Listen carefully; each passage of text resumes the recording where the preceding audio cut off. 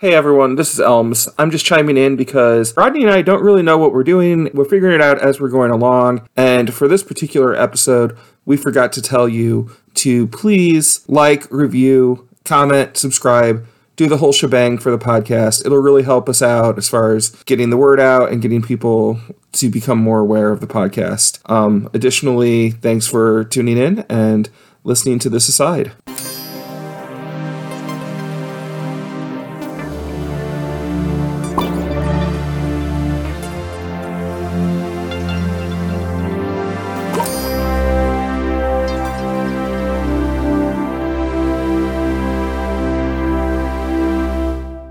Hello, and thanks for tuning into Homebrew Schmomebrew today. I'm Elmer. I'm one of your co-hosts, and I'm here with co-host Rodney. Hey, what's up, everybody? Rodney, what's up with you? Anything fun to report? Not really. It's been kind of a boring week here. The weather's kind of dreary and everything's slowed down, Rob. How about you? Yeah, just work. This is the exciting thing that I'm doing. Hopefully this goes well and everyone enjoys what we're doing. I'm sure they're going to love this weather-related content. It's thrilling. It's what we're known for. We're here today with a very good friend of mine. He's a great role player, and he's very active in the LARP community. His name is Craig. Craig, would you like to take a second to introduce yourself to our viewer?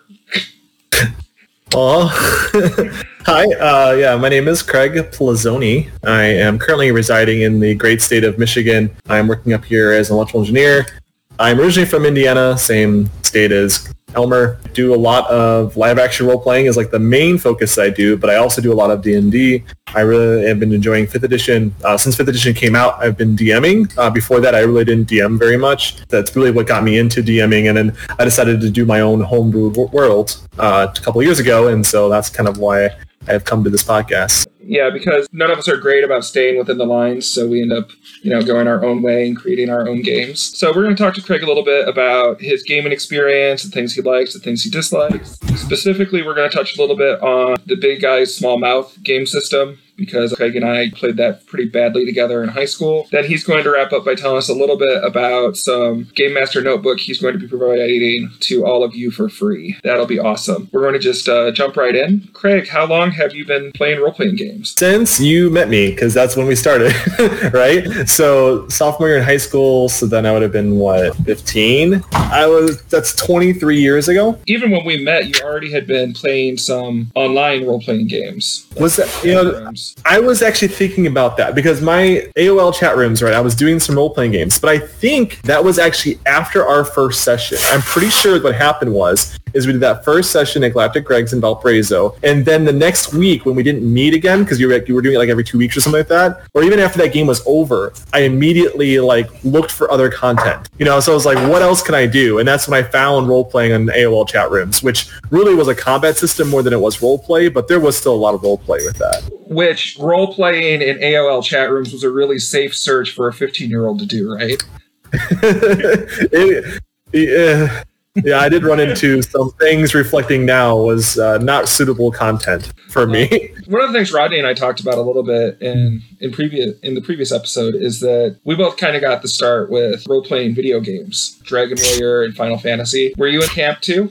I did play a lot of Dragon Warrior. So You Want to Be a Hero series that was on the computer. You get that the early 90s or mid 90s. King's Quest. I did like those games quite a bit. But I never into the role play aspects of them. I just like the systems, getting equipment, leveling up your character, that type of thing. And really, obviously, that's appealing to D&D as well, because that's what a lot of the game is leveling up your character and building it and stuff. So it was nice to come to system that. But those games I did play a lot. I played a lot of those games. I was grew up on a computer because my dad was a computer programmer. So I had a computer in the mid-90s, even though at the time I was only 11 and 12 and 13. And at that time, it was kind of rare to find people with personal computers. But my dad spent the money, I think it was $3,000 for the first computer that only had 2 megabytes of space on the entire hard drive. And we had to delete games just to play them, type of thing. Yeah, I had the Commodore 64 that my family bought at a garage sale. There were the, lowercase letters, uppercase letters, and then you had the symbol button, put out the weird symbols for every key. The ASCII chart. Yeah, I think so. Remember Nerds when they animated the 2 people in the first movie? Oh, yeah. I did actually play some MUDs now I think about it, too. I forgot about those. The one text-based only games. I still remember. But yeah, believe it or not, some of those are still up.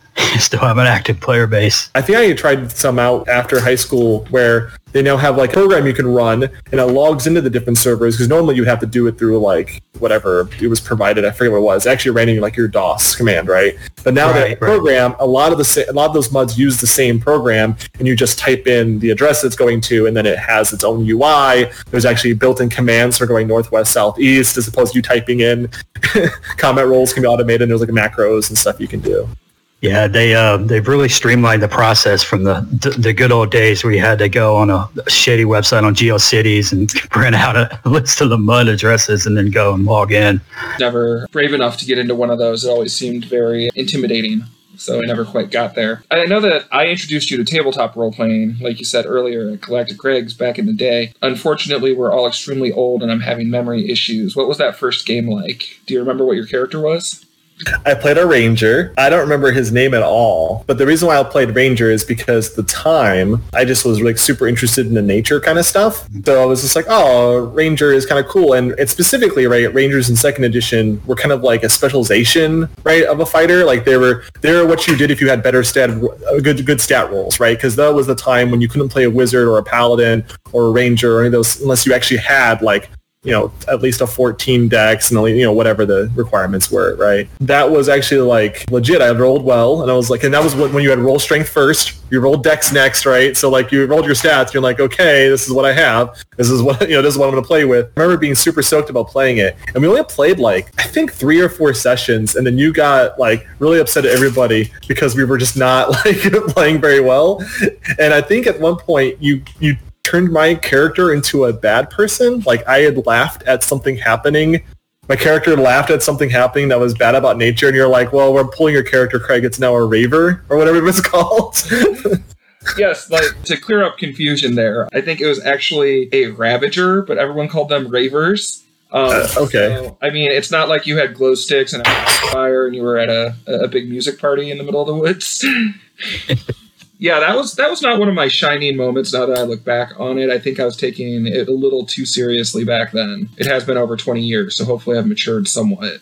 But it's hard though when you got players not really gelling with you, especially when you're inexperienced as the DM. That's like one of the first hassles or hurdles you have to really get over. You know, to be a good GM is, you know, you got to get everybody back on page. One of our purposes here is to share our stories so that, you know, new gamers who think they're going to run Critical Role as their first game understand that everybody messes up in the beginning and things don't always go great. It's actually a pretty nice segue, Craig. Can you tell us about a character or game that you played that didn't really work out the way you wanted it to? So the first game that I ran of this homebrew that we're going to be talking about in a bit, so there have been 4 games that have been run in this homebrew. And the first one, just like I had what happened was I had a nebulous plan, right? But I had like very few specific details. And as we started to go into the campaign, I realized very quickly that I was way over my head. I had no idea what to tell them. Everything I was just going to make up on the spot with no concept of where that would lead or where that would go to, right? I had like what the land looked like, some major cities, and like that's it. Like no other information. And so, but they were like chomping at the bits to play a game. And so I ran this game. It kind of ended up being basically a one-shot, even though we played like 3 sessions. But like by the time we got to that point, other people luckily didn't want to play anymore because it was the group breakup where people's times didn't match up anymore and all that stuff. So I was like, whew, all right.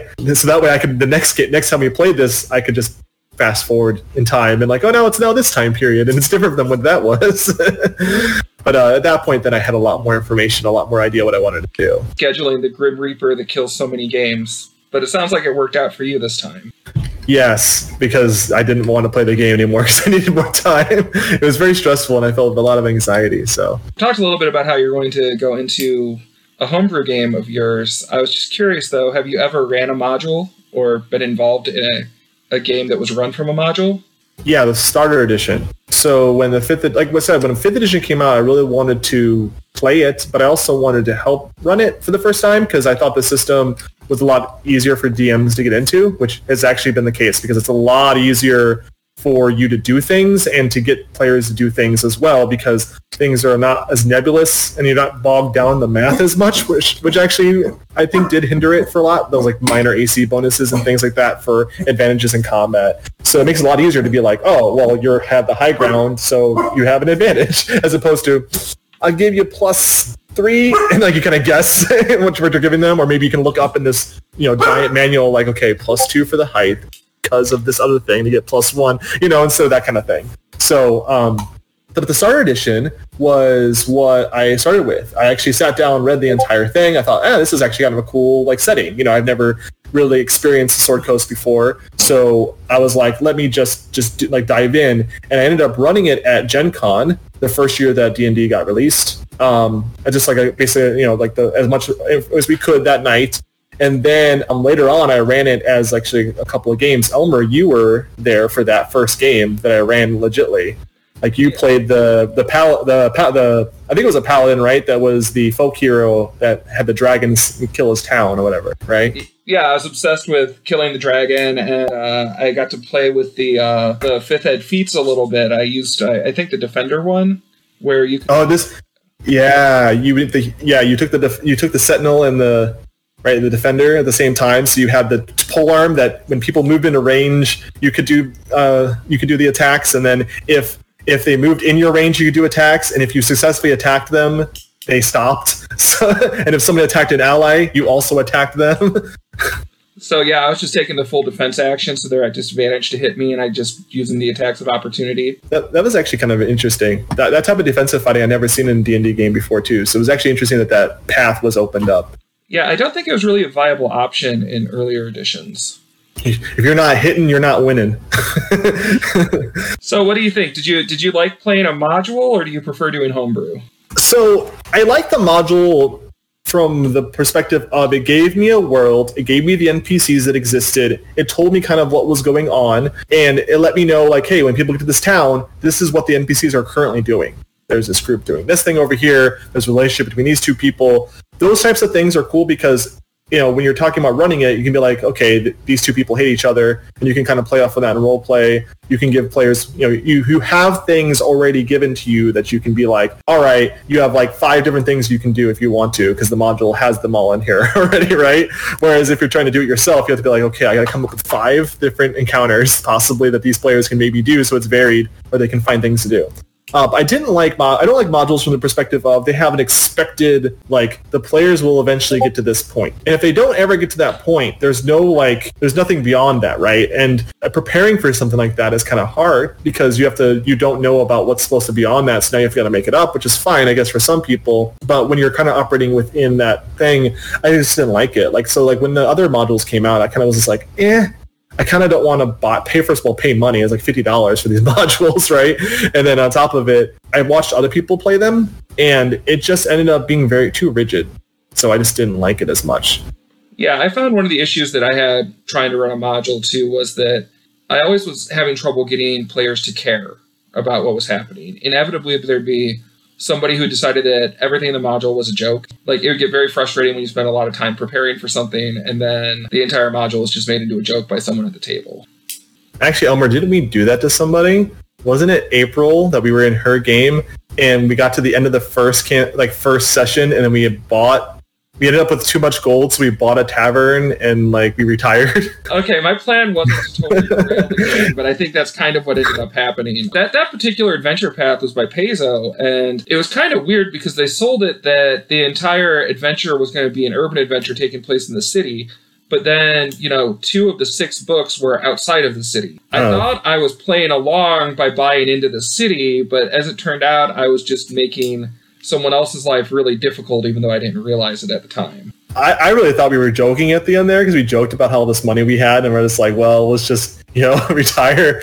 I think she took it a little too seriously, right? Because we talked about it, and, as a DM, if somebody joked about that kind of thing, I wouldn't think they're serious either, right? Like doing that kind of thing. Because it was just something out of character for all of our characters to decide this, right? Like they were going to retire inside this town and get a tavern. Yeah, she got really offended by it. Yeah, I feel kind of bad about that. And actually, we're going to be talking to April in a future episode, so I wonder if She'll bring it up. I end up revisiting this when I ask her about things that went horribly wrong. What do you think are your main sources of inspiration for both your adventures and your characters? Most of it's been books I've read or movies references. Sometimes I just get like cool monsters that I see or hear about, and then it's just something interesting for me to like throw in. Like an example of an inspiration I had was, did you watch that live action Zelda parody that came up where they like spoofed there's going to be a live action Zelda movie? Did you ever watch that video? Oh no, I didn't hear anything about that. So it was a while ago. This was like 10 years ago, I think, that this video came out. And it's like at the end, you find out that it's a parody. It looks actually at a really high production value. What it was is like some movie student or theater student that was doing video editing put this together as like a satire thing that they could put together. And it looked actually pseudo-legit until, like I said, once you started getting into it, you're like, wait, this is ridiculous. And one of the monsters, remember the spinny guys from Zelda, right? The ones in the desert. They actually put together like a live action version of them, and it looked really frightening and like, what the heck is this thing? And so I decided to put those in one of my games because I was like, that sounds really cool and frightening. Like, how mechanically can I get this to work? It's really just like a lot of, like I said, it's just movies, books that I've read. Golden Compass was actually a big inspiration for the current homebrew that we're going to talk about, and I'll talk about why that is, stuff like that. So, what did you call the desert spinning thing in your game? That's a good question. I know they used the term a lot once I told them because they thought it was hilarious. I would be tempted to make it like a horrible pun, like spinster. Oh my god. Sand spinners. That's all I call them, as sand spinners. Oh, I can just imagine. So the way they worked, if you want to know more about them, is they had the spinners. So if you're within like a 30-foot radius of them, you would just take damage just constantly while you're like in the range. So the idea is that they have these like long tentacles. And then if you got within 20 feet of them, they could grab you with their tentacle, and if they grapple you, they pull you 20 feet towards them the next round, and the next round they're pulling you up inside of them, and they're just all have like razor blade teeth spinning in different directions in the middle, and they just grind you towards the top. And so some of them got captured and were like looking at the mouth and trying to get out, and they actually ended up killing one of them. There's 3 of them just by launching a fireball into its mouth, which I said did extra damage, which kind of was the point. I was like, that's going to be their weak spot, is where you can look inside their mouth, and so if you fire something into it, it'll do. They're weak against it. So I don't know. I'm picturing them with like spinning teeth inside almost, and just thinking about like tossing a bowling ball in there, just grinding it. Just to see what would happen. Okay, we've touched on your game a bit. We know that your world has terrifying things in the desert. Can you tell us a little bit more about the game you're running right now? So, we just actually got done with Act 1, is what I'm calling it. Basically, the first story arc. Players all started out in the city of Harbin, and Harbin is this gigantic city. Think about like a city that really should be 5 cities, but it's just, one big city. So it's like a sprawling urban area. You try to walk from end to end, it would take you all day type of thing. It's just one city that grew really big, or is it like 5 cities that grew into one another? Because I've always kind of wanted to do that with different city styles. That's a good question. I never really actually delved into that. What started off as an elven city center, at some point in elven history, the group of aristocrats decided that they didn't really want to stay insulated away from everybody else inside this lush forest that had a lot of resources.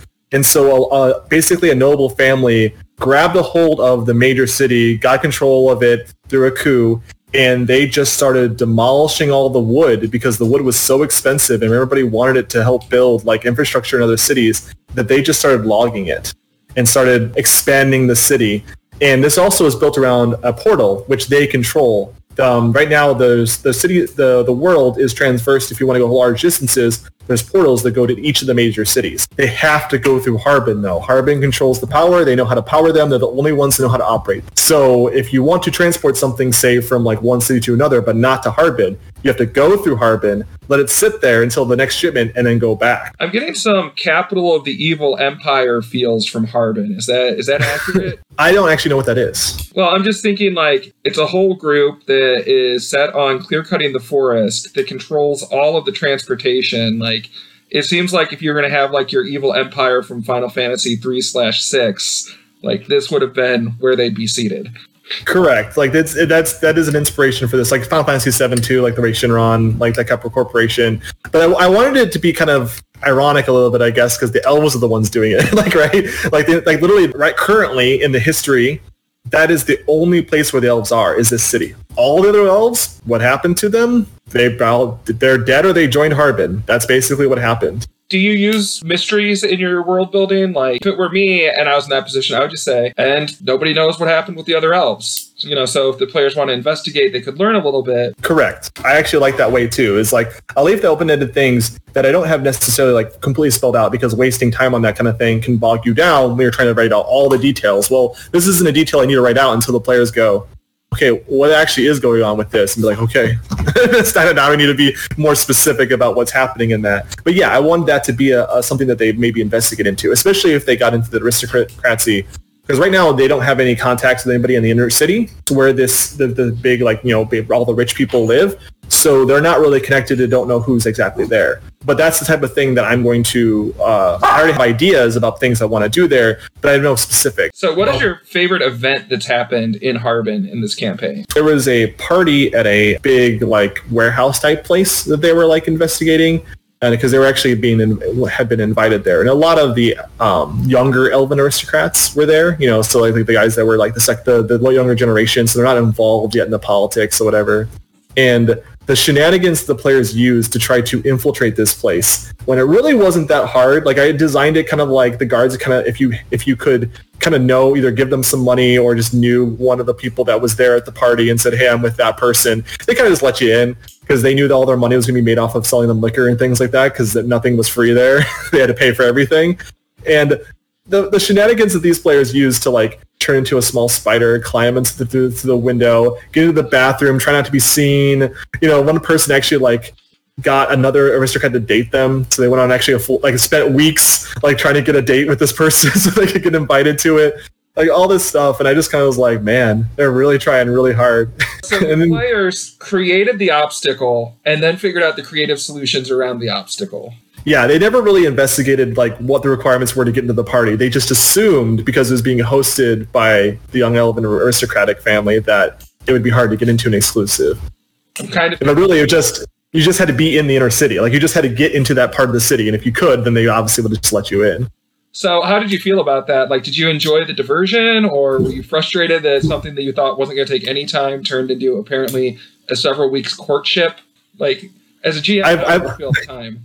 I love the madness now of this kind of stuff, because the things that players come up with to solve things that are not really, like, things you hadn't planned to be obstacles, but they make obstacles because of the choices they make, are actually more hilarious than any obstacle you could put in their path sometimes. Sometimes just setting up the situation, like, there's a temple high up on a mountain and the path is really treacherous. And that's the only information you give them initially, right? It's like, that's the first introduction to it. And then when you give them that, they're like, okay, well, we should go try to find, like, this type of person that can help us through the mountain. Otherwise, we're not going to be able to make it, probably. And then they go through, like, this entire ordeal trying to find somebody to help them. And then, that type of thing. And you didn't even plan that, but they have now said, hey, this is what we're going to do. And it's like, all right, let's go through what that entails, requires. And your plan maybe was just to make it so that they had to do rolls to get up the mountain, I could see myself as a player getting derailed there and being like, I need to find somebody with a flying machine, or I need to somehow capture a wyvern so I can get up there.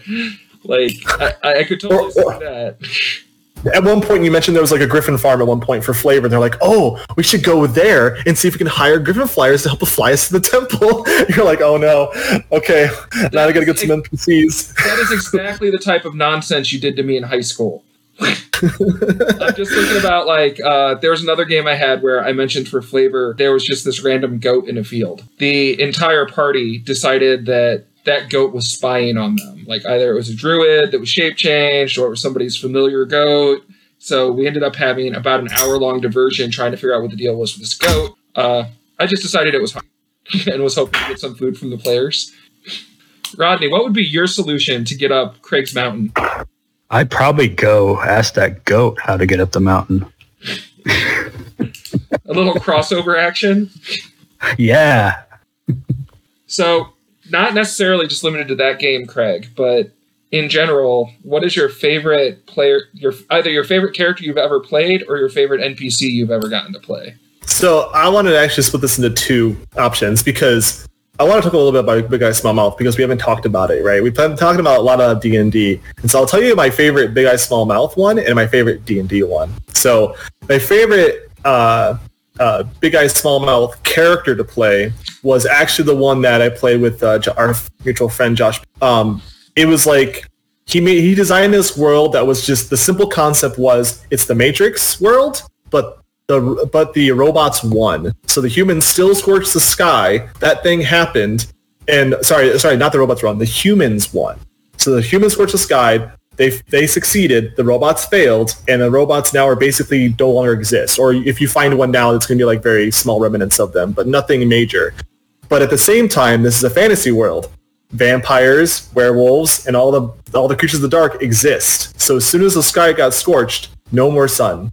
So vampires now rise up. Werewolves now don't have access to the moon. There's all these problems that arose from there, and he just made this world out of that concept and allowed us to play anybody. We could play a werewolf, we could play a vampire, we could play a human, you could play a robot. There was so many different options you could play, and this was the anime style. And so I was like, I'm going to play a werewolf, and then but I was the only one that did that, and so we kind of had to go into the mythos of what's going on with werewolves, how would I shape change and things like this. And we decided that there was a group of scientists that the werewolves hired to solve the problem, figure out a way of breeding werewolves so that they could shape change again. And they ended up breeding a super shape changer werewolves. Basically, I could shape change at any time. I could take any shape, not just humanoid shapes. I could take I could change my skin to iron. I could change, to basically full shape shifting type of stuff. Yeah, I thought you were going to jump into Bishan Ink there when you were talking about. That was my favorite game that I played. So you used to ask me for my favorite character. Oh, okay. Bishan Ink was still my favorite game that I've ever played, just because of how hilarious the ending was, with you actually legitimately getting upset about my appearance score being higher than yours when you found out. Because that was how we determined the hierarchy of the organization, was who had the highest appearance. But I always had hair over my face, so you couldn't see it. Yeah, because you had to play into the 90s anime trope. Yeah. Yeah, I actually have trouble remembering a lot about that game. I remember that we all made Bishanen, just because, that was the entire concept for our mercenary group. Do you actually remember the story, besides, us having the who's prettier argument during most of the campaign? I think, so we accidentally ran into it as a one-shot, right? We were supposed to do more games, but we just never did. I don't even remember who was running it. Who was the DM? It was... Because me and you were players. Yeah, it was Josh. Oh, okay. I don't know why Josh didn't want to run another episode. All I remember is that I had a quack, and that's actually what caused my hair to go up, because I did my ultimate lightning attack, and then my hair went away when I did the attack, and then that's how everyone saw how pretty I was. I had to immediately spend my points to increase my appearance, which the problem was it was capped at 5 in that system. Correct. I was only at 4. I believe I think maybe we were tied, because I was at 4, I think. I think you were also at 4, and then you, out of spite, immediately changed it to 5 the next game, but we never played again. Well, I had to be the leader. I mean, I'm fine with you being the leader, just I was prettier. But you could only be the leader if you were the prettiest. That was the concept. It was a great concept. I liked it. But was that your favorite twist in a game? The fact that your character was secretly the leader the whole time? It was I thought a really cool twist. Fractured it a little bit, but it was a cool moment to actually bring about. So as far as D&D though, the favorite character I played was definitely that game we played with you for Elmer for 3 years. It was just me, you, and Josh. I still remember though, amazing moments that we had where me and Josh prevailed over what was going on. I mean, you even had me play a side character in that game, right? We had the I think it was a ranger too. I think it was just your redemption arc for my ranger. You let me play another ranger, but it was just me and you playing, and it was role play with the one with the death rune in his hand, right? The Suikoden throwback you threw in. Yeah, that game was a mashup of Suikoden, the Mercedes Lackey books, the main. Correct. Yeah. And I had never played Suikoden. I watched you play the game, but I never watched the story, right? I only watched you play really like the actual combat. And I never read Mercedes Lackey. So it's a really good opportunity for you to actually introduce me to these concepts that I've never heard before, right? Like the way you did magic, the rune system, and all that stuff. That world really is what kept me with D&D. The most ridiculous part of it that I remember was one weekend where we played, and it was a Friday evening, Saturday, and then into Sunday, and we played something like 20 hours out of 36. It was an insane amount of gaming, which... I mean, right now I'm doing 5-hour sessions, right? And then at the end of 5 hours, I'm just Like, we're getting to stuff that I didn't plan, and I'm just like, okay, it's time to stop, guys. I think that was good, right? And it's really because I'm like, I need to plan the next part. I can't go on, otherwise I'm going to mess something up. I've gotten to where my sessions tend to last 3 to 4 hours, not much longer than that. And I always plan to have some kind of either cliffhanger or complete resolution at the end. I feel like at this point, like in my life, that 5 hours is plenty. I feel like if you're going over 5 hours when you get older, it's just kind of, you're struggling at that point. I do at some point want to do one of those charity streams where you try to run a D&D game or a different tabletop RPG. They make donations as you play. That would be awesome.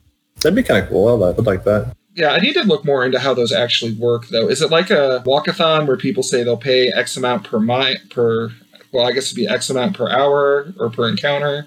I don't know, I was just thinking about it. I don't know if you remember, but there was at least one occasion when Galactic Regs did a fundraiser, and what they did was they had games going on there. You could donate money to cheat. So, like, if you wanted to re-roll something, you could donate $1 to whatever charity they were doing it for. I think that'd be a really interesting concept to see in a stream. I would love to do that. That'd be really cool to see. I would love to to do that, and then have the straight players I'm gonna donate, but I don't want to re-roll, type of thing. I'm just donating so nobody can change my die result. One of the things I was going to say, by the way, Elmer, was one of the things that interested me about that game, by the way, with that character that I played with you, the progression system you had with the runes, because I feel like D&D games in general, even 5th edition, once you get to that 7th and 8th plateau, for melee characters especially, you have some interesting choices, but after that, you're just doing the same thing over and over again. There's not really a lot of variability unless you play a caster. Whereas in your system, because the ruins allowed you to customize it, you can only have a couple of them at a time. Each one had different abilities, even for melee fighters. I had the one that was ridiculous that when it maxed out, every single time I hit, right, I got to roll again. And as long as I kept hitting, I kept rolling until I just didn't hit. It's interesting because they had a magical item in Dragon Magazine a few years ago. Actually, it was more than a few years ago because Dragon Magazine hasn't been around for 10 years. But in a Dragon Magazine, they had a sword that was called the Probable Blade. And the way it worked was you rolled your d20. You got an attack for each result that could happen lower than your original roll. So say you rolled an 18, then you'd resolve it for your 18, and then you'd resolve an attack for a 17, and then a 16, and then a 15, down until you missed. And that's one of those things that sounds super neat, but I wonder, actually being a player at the game, how incredibly frustrating that would be to have to sit there and listen to them try to figure it out.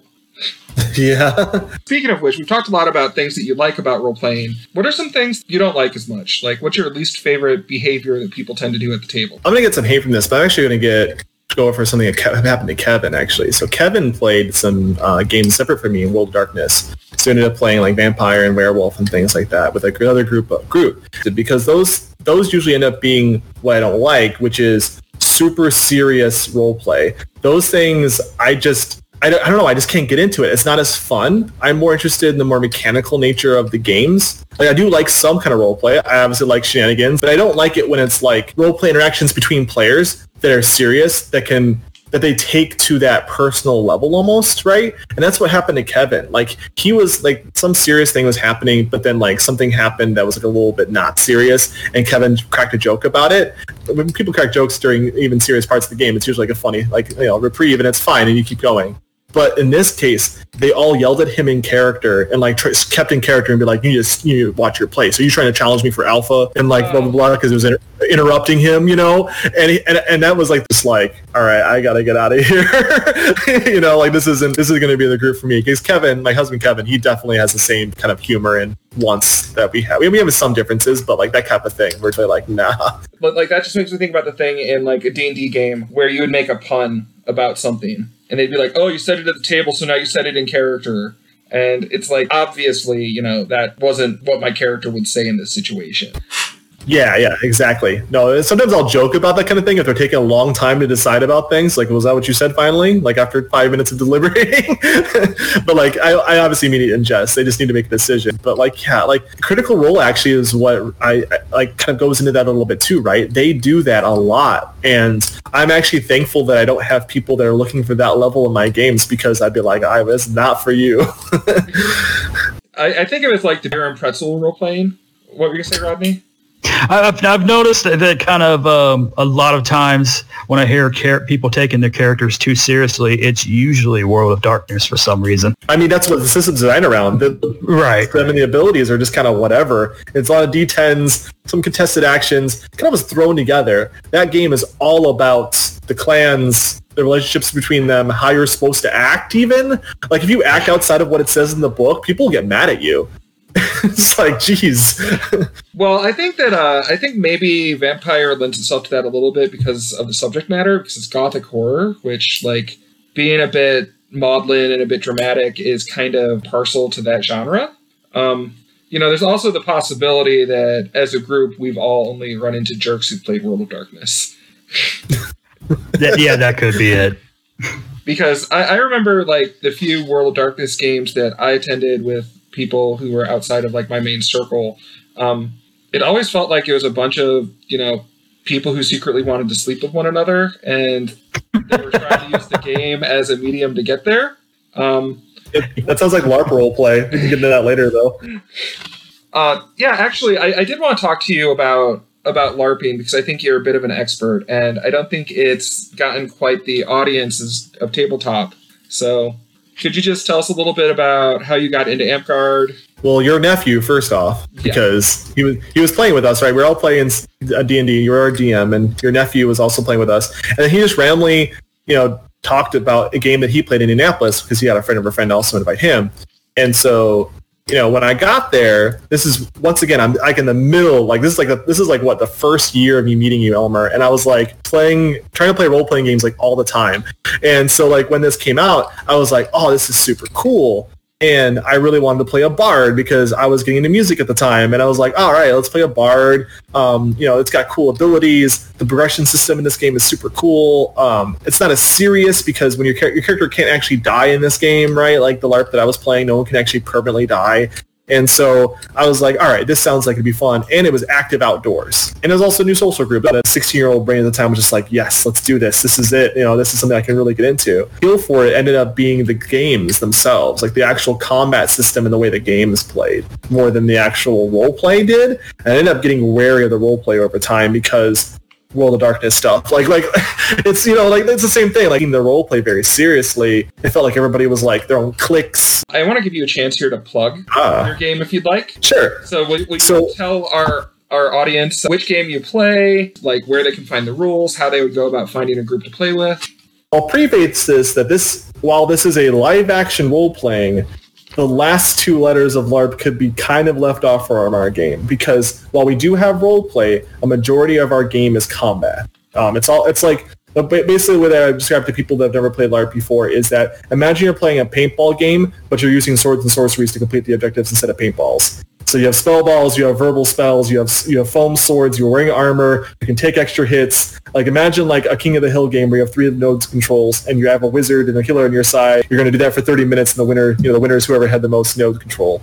That's the type of a game we have. So the game is called Amtgard. AMTGARD. I've been playing it now for almost 22 years. We have like 12 classes you can play. You have a lot of games you can play, and it even has a lot of non-combat things you can do. So we actually do like arts and sciences competitions where people make things or sing or perform, and then you get basically awards based on that. We have an entire nobility system where you can help with the game. You can be in charge of a park.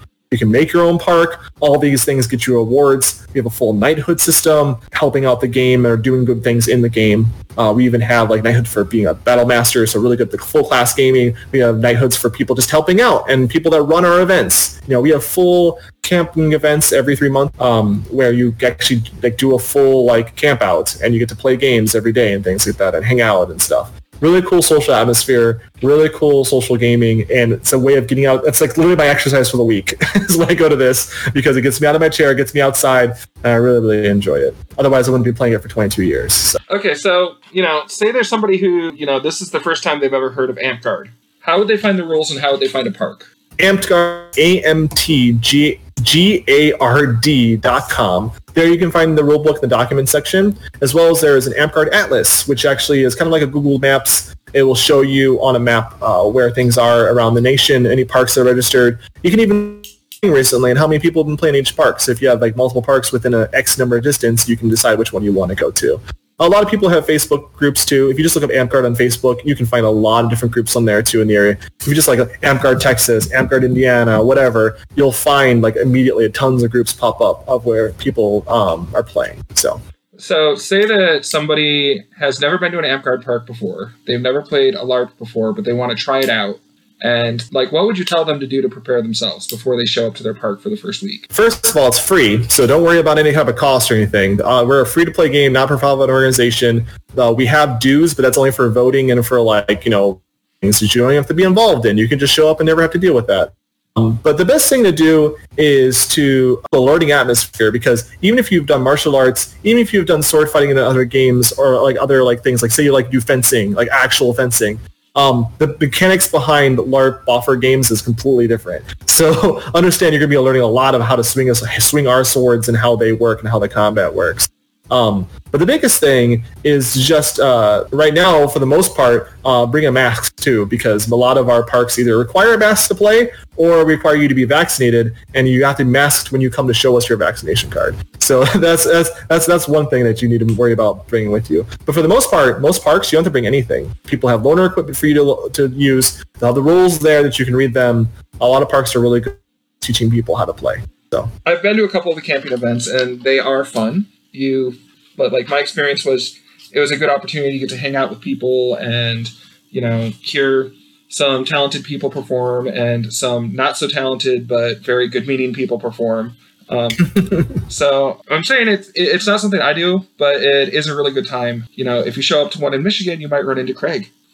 So we were going to talk about Big Eye Small Mouth a little bit, and I mentioned it in a previous episode, just talking to Rodney about different game systems, but could you give us a little bit of a description about what you feel that Big Eye Small Mouth is about and what their like core mechanic is? So Big Eye Small Mouth, to me, is one of those systems that helps you create the system around the genre, right?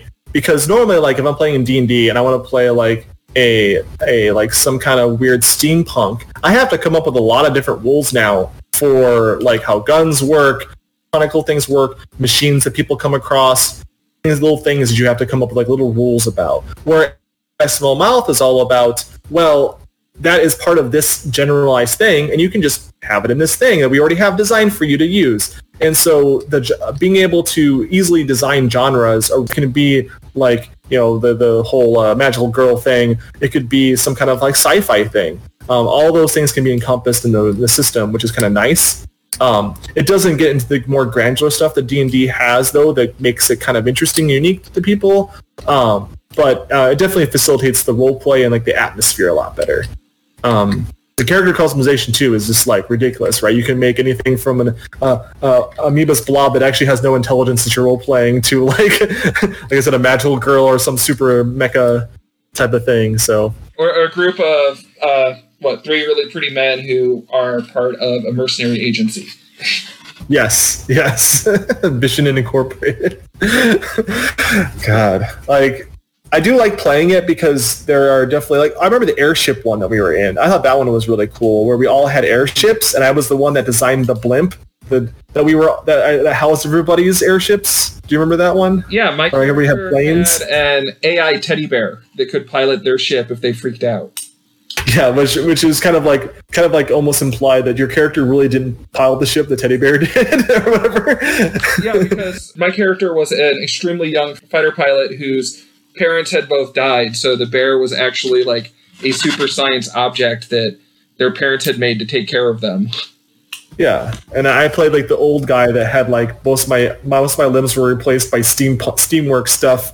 And I had the giant blimp that had the railgun that fired us 2 miles back, right? Like whenever I fired it, like we went 2 miles backwards. And we used it to escape our final combat. Yeah, that worked out really well. But what don't you like about Big Eye?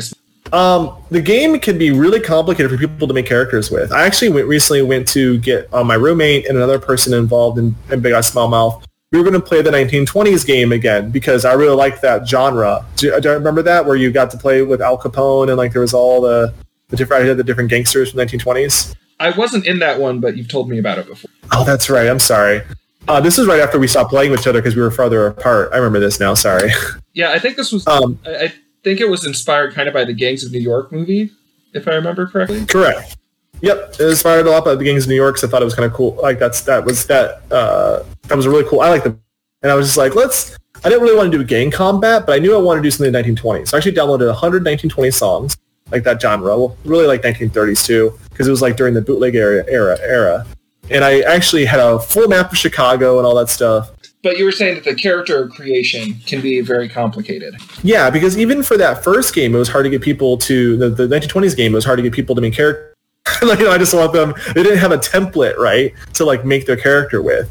And so, like this time around, we went to go play that 1920s game again, and I'm telling them about the different gangsters. I'm talking about the setting. I'm kind of giving them some examples of characters they can make. But when they sit down, I'm like, I put my stats in. What do I, what abilities do I take? And I basically had to make their characters for them. And then since I did that, they weren't invested in it, right? Like, so like we never really got past the point of creating characters because they just weren't interested in it anymore because they didn't make the characters, right? They didn't design them. I had to tell them what to take. So if you're not familiar with the system, it can be really a slog to really get that system down and to really decide what to make a character with. And, sometimes you'll be playing with someone who will realize that you could use the different traits in the system to get tons and tons of bonus points as long as you make them conditional and put them in a loop. They still did that wrong. They're supposed to hit him first. But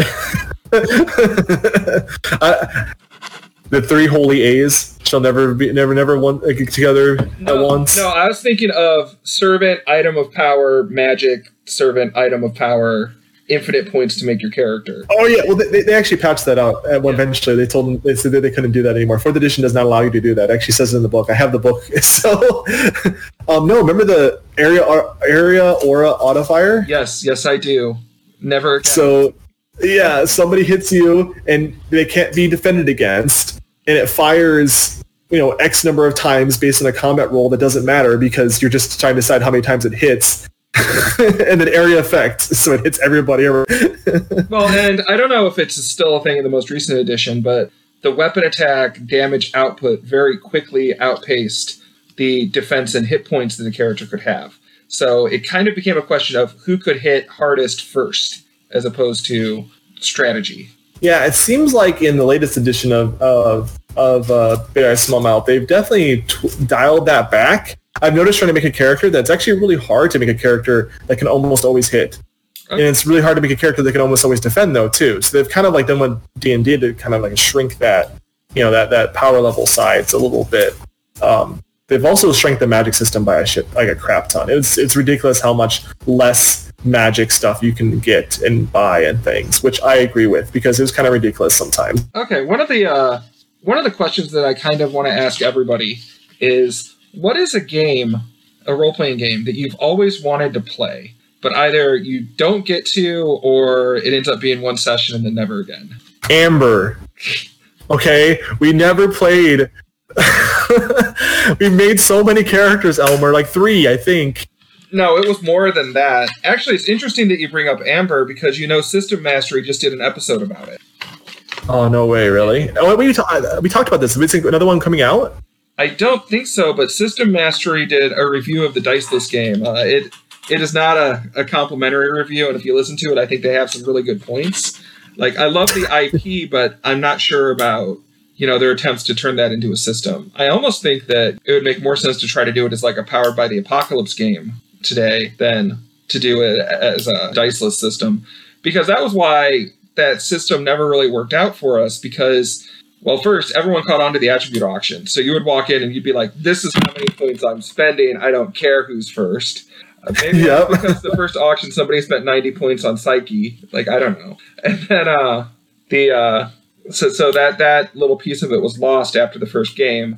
And then, actually resolving things during a game really comes down to the GM saying, either you win because you're number one, or you win because I like your BS better. Yeah, it did. Yeah, the is really cool, and I like the concept of like the two sides ordering chaos, and some people can walk the patterns, so they can walk between the multiverses, and some people cheat and they use cards that have been imbued with the pattern, right? Like, there's all these really cool things that, like, especially from a book standpoint, because the literature was really cool. And the books were really cool. But yeah, like it really sucked that when it came down to actually playing the role-playing game, they spent so much time in making this such uniquely designed system that it ended up just falling flat. To wrap up, I wanted to give you a chance to give everybody a sneak peek at the content you're providing for the Game Master Notebook. So yeah. Okay. So going back to Harbin, the city, that's the center of like the campaign. I wanted to design the city around the idea that there wasn't just one person in charge. I wanted there to be like a give and take between like multiple factions. I really like the factions from Planescape a lot, like the way that they like kind of interacted with each other. There's still in Planescape, there's still one person in charge technically, but she's not actually governing the city, right? Like the city is kind of being governed by these different factions controlling the different areas they're in. So I wanted there to be multiple factions in the city. So the thing I'm providing to you is the 4 key players. I said there's 4. There's only 3 factions, but there's 4 key players in the city, and they're the leaders of each faction plus another key player who I kind of designed not to be the antagonist, but they're the ones that are the movers and shapers of the actual campaign, making the big moves that the players are seeing randomly. So I'm going to provide the first thing about each one is going to be what I know about them, so like who they actually are, what their actual agendas are, and then the second part is going to be a kind of like a list of things that when players find out information about them, I got to keep in mind that these are the things that I want the players to find out about them. So if they inquire about this person, or some kind of like they appear sometimes in public, I want to keep these things in mind when I'm describing them or things that happen to them. This one thing I did want to ask you, one of the things, and I know I'm putting you on the spot, is that I do what's called a 3-sentence NPC. And the first sentence is the physical description. The second sentence is what they do generally. And then the last sentence is what motivates them. Could you pick one of those characters, give us their name, and what they are as a 3-sentence NPC? Yeah, I like that. Okay. We just want to make people thirsty. So I'll pick Helio Ranger is this guy's name. He is what would be considered the most handsome and physically ripped elf in the entire city, with the golden hair and like the shining armor and like that big like bravado physique for an elf. In charge of the army, of the defense of the city, sending armies out to mercenary groups out to other groups. His motivation is that he actually wants complete control of the city, but he has things holding him back that he needs to resolve, and personal things. So you said his name's Helios? Helio Ranger. Helio Ranger. Okay. Yeah.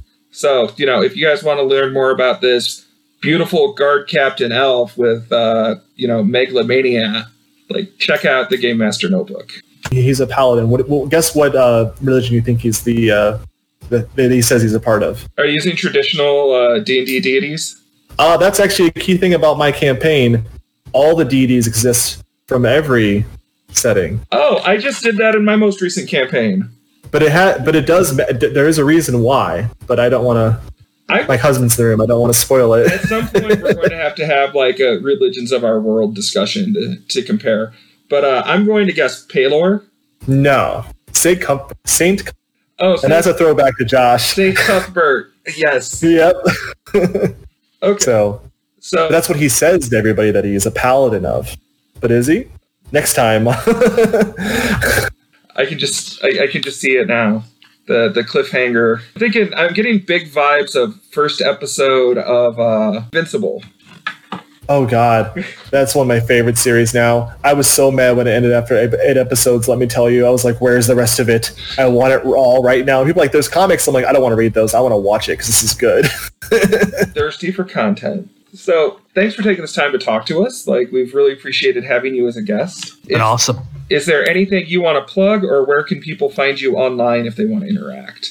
I pretty much have a public-facing Facebook because of all the work that I do in that LARP game. I have 2,200 people on Facebook friends with me just because that's where our big networking place is that we do for our game. So if you find me just on there, Craig Plazony, I have a very unique name. So if you see my name written down, I'm one of 5 on the site.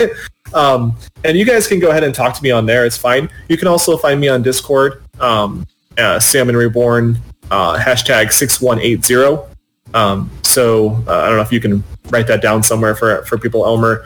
People can contact me there. I'm going to. But I would. We have friends and allies of the pod page, so I'll put that on there. Okay, awesome. And Rodney, where can they find you? You can find me on Twitter at Dr. Zoggle. That's DRZOGGLE.